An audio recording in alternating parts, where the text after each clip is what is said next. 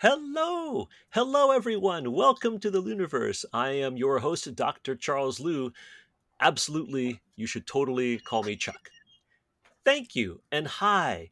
We have today a wonderful guest. Before I introduce the guest, though, I must and always should remember to introduce our wonderful co host, Alan Liu. Hey, Alan, how's it going? Hi, it's going well. Okay. Uh, have you seen anything unusual flying by in the past few hours? Flying by specifically. Well, Yeah. I saw a wasp recently. That's probably among Ooh, things that are flying the most excellent. unusual. The sign of spring. I, of course, am mildly referring to the hubbub that the Pentagon is generating because of its unidentified flying object.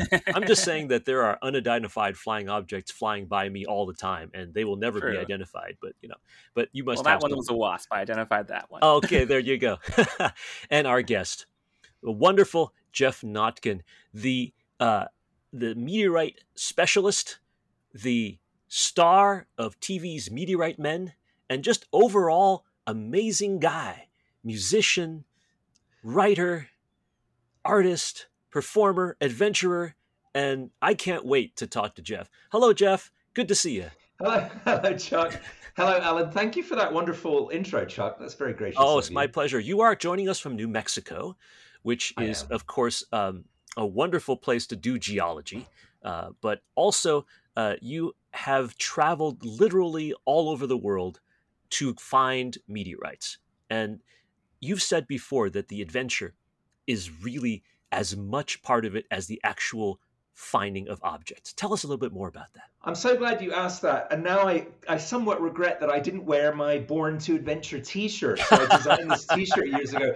Actually, specifically, the first time I went to the Sahara, which was a dream come true. I love deserts. I lived in the southwest of the US for almost 20 years, but have visited deserts all over the world, partly because they're such marvelous ecosystems and partly because they're good homes for meteorites. And so I was getting ready for the show and I thought, oh, I should wear my Born to Adventure t-shirt. And then I thought, no, it's a bit too lax to wear a t-shirt when you're on the universe, isn't it? Should probably wear a collared shirt. So out of respect for you, Chuck, I didn't wear just a t-shirt.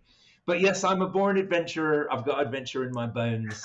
I love the wild places. I love the night sky. I'm an amateur astronomer, amateur Wonderful. paleontologist, lifelong meteorite fanatic, hunter Wow. collector, and I've tried to wind these things together, my love of travel and writing and photography, mountains, volcanoes, fossils, and especially meteorites. And it Wow. is a strange truth in our business, our world of space rocks, that meteorites, more often than not, especially the rare or super desirable ones, are in the most inconvenient places. So I've yet to find one in my backyard.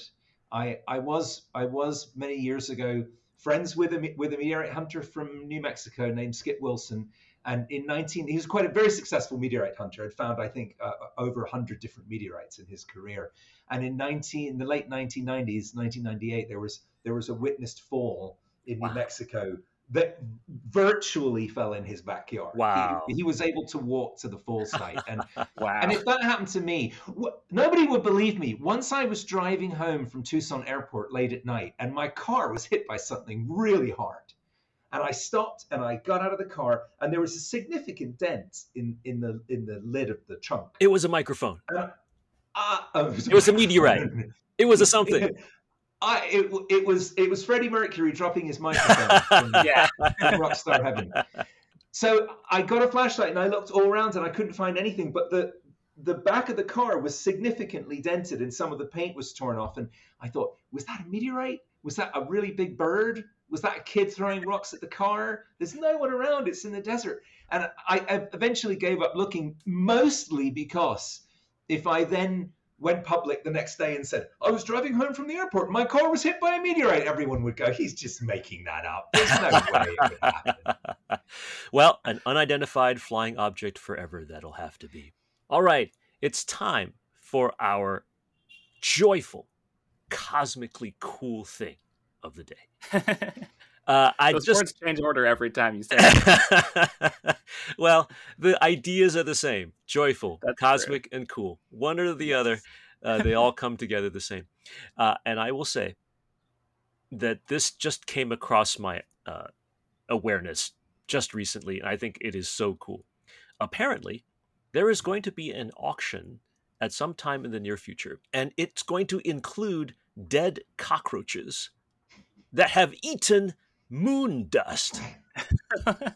That is weird. Okay. What? What I Yeah. found out just recently is that it turns out that to find out whether or not there were any toxic issues, issues of poison or toxicity with moon dust, some cockroaches were fed things with moon dust on them so that they would exhibit any symptoms of danger or concern. And they Whoa. never did, because moon dust is just dust. And so now these cockroaches have expired, but they have been preserved, and now they are going on auction. I am amazed by this. I am just totally surprised. And I will ask you right away, Geoff, what is the deal with moon dust? I have so much to say about this story, Chuck. So the Go first for it. thing is this is not a fair test No. of toxicity, because everybody says, oh, after the nuclear apocalypse, only cockroaches will be left.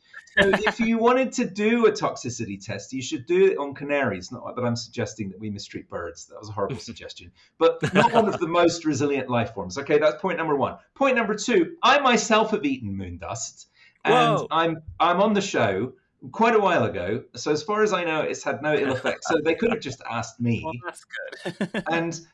But the most important thing is, since we're talking about that, I'm going to tell you a way in which we get moon dust. What are we looking at here? Oh, it's basalt. Tell us about Outstanding. this piece of basalt that's from the moon. Okay, so first of all, I want to be very clear that this is not an Apollo return sample. It would be a federal offense for me to have that. So we're not allowed to own, private citizens are not allowed to own moon rocks that were brought back from the Apollo missions. Okay. But we can still get pieces of the moon, and that's what this is. You are absolutely correct, Chuck. This is basalt, or basalt as we say in England, basalt as you would say it in the great United States. Yes. It is a lunar basalt. So this is cooled ancient lava from the surface of the moon. Wow. Alan, do we have a question for Geoff that just happens to be very appropriate for this moment? Yeah, it's almost like we looked at our question bank and picked a question that would be relevant to Geoff's expertise. Is how does a meteorite from the moon or Mars end up on Earth? Ooh, I'm so glad you asked that. Both Mars and the moon there. Up to you then. Yes.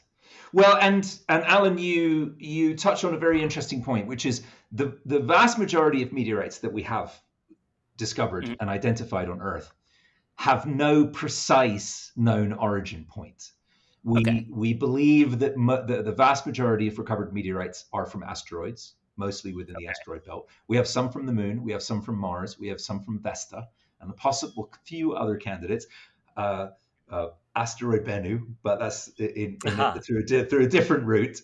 We didn't fall here by accident. When you look at the moon through a telescope, what do you see? What do we have a lot of on the surface of the moon? Probably craters. Craters, precisely. And those craters, in large part, are made by meteorite impacts. So we know there was volcanic activity on the moon because we have basalt. But over the moon's history, it's been pummeled by meteorites. And the moon has no atmosphere, so it has no shield to diminish the number of meteorite impacts on the surface. So when there is an impact of sufficient size, most likely a chunk of a large asteroid, hits the moon's surface, pieces are blasted off, no atmosphere, less gravity than Earth. So it's not such a taxing procedure to get them off the surface. And then some of those fragments floating around in space, attracted by the Earth's gravity, eventually pulled in, fall as fireballs, shooting stars, meteors, or names for basically the same thing. When they hit the surface of the Earth, it becomes a meteorite. And if we find it and are able to identify it as coming from the moon, we have a really solid origin story. And to me, the most fascinating part is examination of lunar meteorites like this that was found in Northwest Africa Mhm. showed Okay. them to be a very similar geological structure to the rocks that were brought back from the moon by the Apollo astronauts. So there you Aha. have it. This isn't a Oh, thing where we go, well, maybe it's from the moon. No, it's without a doubt. We have numerous lunar meteorites. They're still extremely rare in the yes. hierarchy of meteorites. And so this is a slice. This has been cut in the lab from a piece that was found in the hot deserts of Northwest Africa. And we have a special technique. We have a lab expert preparator who has a special saw that he made himself, and I've been there Wow. and watched him work, and it's a marvel. And he very carefully and delicately cuts these meteorites into slices, polishes them, and he has a special technique for collecting the dust that is made as a result of cutting. And so So that that's is why you've how eaten I moon come dust. to have eaten lunar dust, moon dust myself. Did you actually like put your finger in that dust and like taste it or something like that? It's That would be actually even cool. worse than that. I actually got a little granule and crunched it up with my teeth. Oh, Ooh. wow. I told Did you it I was taste? a meteorite lunatic. No, it's fantastic. Hey. I love it. No, it's amazing. So you actually have, depending on how efficient your digestive system is, some moon inside you. How about Yes, that? which would really go with what my teachers and parents used to say about me when I was little. Well, it would explain, of course, why you are such a wonderful meteorite hound in the most positive and cheerful Yeah. sense. So you have Oh, thank you. collected, yes, you've collected so many meteorites over the years, and you are. Uh, we want everyone to know you are a private collector. You are a person who has gone and done this very often for scientific purposes, very often donating them to nonprofit institutions or higher learning places, museums, but also this is your livelihood. This has been something you've done uh, as a commercial venture, right? Yes, and Yeah, a passion. And yeah. my great friend and hunting partner and co-host on Meteorite Men, Steve Arnold, is a full-time professional meteorite dealer. And you might Mm. say that I'm a full-time professional meteorite collector. And we have some very amusing instances. Steve is quite fond of saying that I'm his all-time best customer because we made a deal when I mean we're friends. We were hunting together for a good 10 years before Meteorite Men came into Oh wow. existence. And so it was Meteorite Men was not a construct. It wasn't like the Monkeys where it was put together for a TV show. We were television came to us and said, a wonderful production company came to us and said, we heard about you guys and would you be interested in doing a show about your lives and work? Which we did. We were very enthusiastic about it. But so Steve's comment that I'm his best customer, we were partners, we were teammates, and we made some amazing discoveries, and some of Yeah. them were valuable and some of them were just beautiful. Some of them were too lovely to cut. And so Steve would go, oh, I can't wait to get this in the saw and slice it up and sell it. And I go, no, Indiana Jones, it belongs in a museum over my dead body. And so there are instances where I have bought Steve's half of something that we both found in order Oh, to that's keep it so intact. cool. Well, Actually, many times. it's wonderful that you've been able to make a living out of your passion. So many of us want to do that with our lives, and you've been able to do that, which is really terrific. And at the same time, this is, not just a matter of collecting the most or being the most successful business person in this area. You really love this. You want this to work. You want this personal mission of yours combined with the academic love or the study of meteorites to coexist. I think that's really neat. You should tell us more about that. It's so interesting that you mentioned this, Chuck. Yesterday, I was dialoguing with an old friend of mine, Libby Norcross, and she touched on this idea of whether or not you should do the thing that is your passion. And for many years, I resisted going into the commercial meteorite world. This was my Oh, great love, and I I didn't want to. Perhaps contaminate is too hard a word, too rough a word. I didn't want to taint my love of this field with commerce, and I ah, felt that way for many years. And this is what I was discussing with Libby yesterday. Should we keep some things in our lives that are just magic and there's hmm. no finance and commerce involved? And so that was my view for years. And then one day I had this epiphany, and I go, why am I doing this? My great wish in life is to go to the wild places and find meteorites, hopefully new meteorites, new types that no one's ever seen before. And that's very expensive. Airfares are expensive. Renting four-wheel drive trucks in small countries that don't have many resources is expensive. Metal detectors are expensive. Medical help, we often traveled with a local guide or expert, or in some cases in very remote places with a medic. So all of this is expensive. Where's that money going to come from? I'm not a wealthy guy. I wasn't born into a trust fund that would just fund all these expeditions.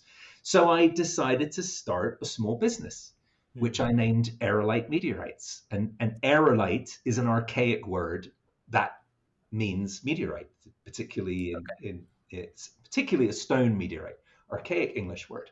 Cool. And so the idea was, well, I start this small business and buy, sell, trade meteorites and use the funds for more expeditions. Mm-hmm. That was many years ago. Aerolite is now one of the leaders in the field in the world, with a full-time staff and a real headquarters and an office in Europe as well as in the States. And it became a real business. And I gave up my other business after some years and realized this is all there is for me. I'm able to do the thing that I adore all the time. Wow. And then you get into some very interesting territory. So this is the field of science that I am most enthralled by. Mm-hmm. It's important to me because of the wonder, the beauty of the material, but also there's scientific importance, there's financial value, there are international rules and regulations. You can't just go to any country and take meteorites away. You can end up in jail or worse, as some have. Oh dear.